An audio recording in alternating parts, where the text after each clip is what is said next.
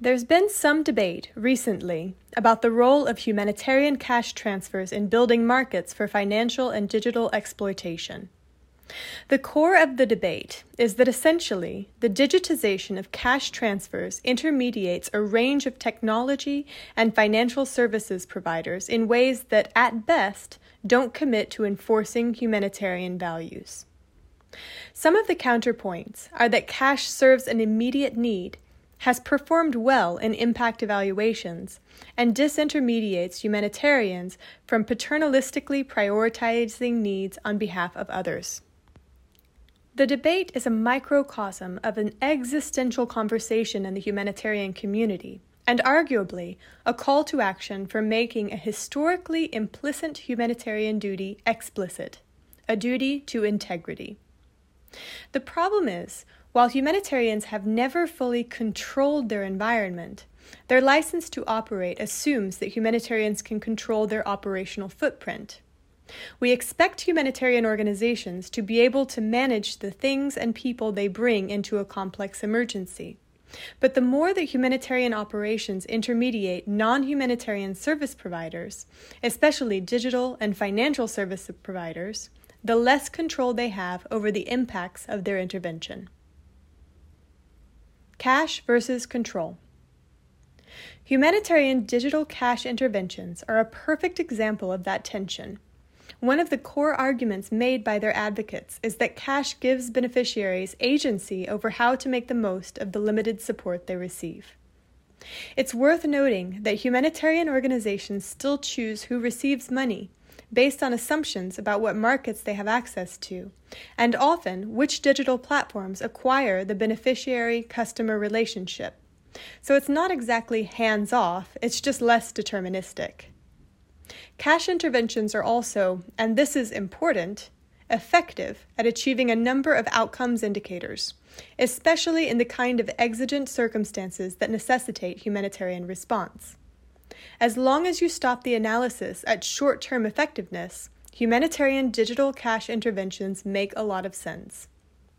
If you don't stop the analysis there, though, the digitization of cash assistance gets a lot more complicated. Not because there have been a huge number of scandals, or because things are running perfectly either.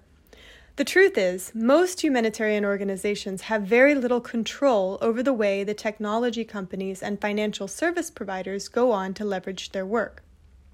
In many cases, they don't have any visibility into impacts of their use of digital tools or relationships beyond their immediate programmatic indicators. And while there's a lot of bombast in focusing on the nuances of specific technologies, the significantly larger problem is the one that's harder to see: the erosion of humanitarian integrity. The less control humanitarian organizations have over the footprint of their interventions, the less integrity humanitarian actors have as negotiators for license to operate. And importantly, the less control they have over their qualified immunity from accountability. Humanitarianism is predicated on the idea that the people and organizations involved bear a duty to those they serve, and they also bear a duty to the political neutrality of their work. When humanitarian interventions intermediate commercial actors without creating direct accountability to beneficiaries, they extend their immunity to actors who have no obligation to uphold humanitarian duties, and often without giving humanitarian actors or stakeholders any means to hold them accountable for cumulative or long-term harms. Boiling humanitarian frogs in digital standards pots. Humanitarian actors understandably struggle with cumulative harms. There's a strong cultural motivation to respond to exigency and the opportunity to serve the needs of the present. And so, intervention by digital intervention, the humanitarian sector prioritizes its duty to action over its integrity, even with warning signs flashing clearly. The humanitarian sector has already found itself as a proponent of a number of failed, immature technology interventions with strong international pushback, from biometric records to algorithmic modeling to blockchain for, well, anything. The humanitarian sector's inability to critically evaluate the implications of the technologies it's using, considering the frequency of their use, should be an industry-defining concern. Instead, much of the humanitarian sector adopts governmental regulatory standards, like data protection, as a standard of care, without the same oversight or liability. The idea that self-enforced, pre-existing standards are sufficient to fulfill humanitarian duties when the sector is directly involved in creating novel digital rights problems in some of the least institutionally stable environments in the world is negligent. The idea that beneficiaries of humanitarian response are in a position to participate in formal data protection enforcement actions, let alone that there's an infrastructure with the authority to adjudicate those standards against humanitarian organizations, all deserve more interrogation. To be clear, these aren't privacy or security or surveillance capitalism concerns.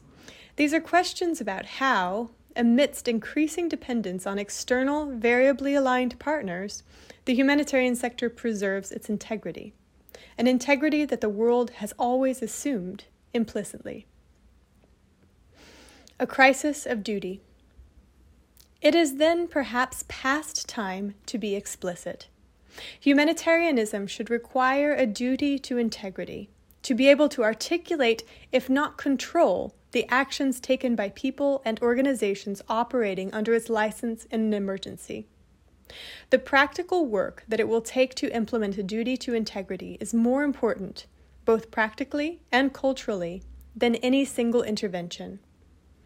That, unfortunately, is not an argument for or against digital cash assistance. It's an effort to recognize that until humanitarian organizations can articulate the true boundaries of their intervention, cash assistance will just be one wave in digital transformation's erosion of humanitarianism.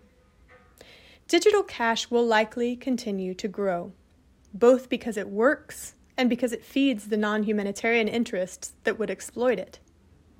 Until the humanitarian system grapples with both sides, it can't know whether its work is upholding its existing duties to be human-centered, impartial, neutral, or independent. In other words, until humanitarian organizations can articulate the limits of their technology interventions and partners, they can't know whether digital cash assistance is humanitarian at all.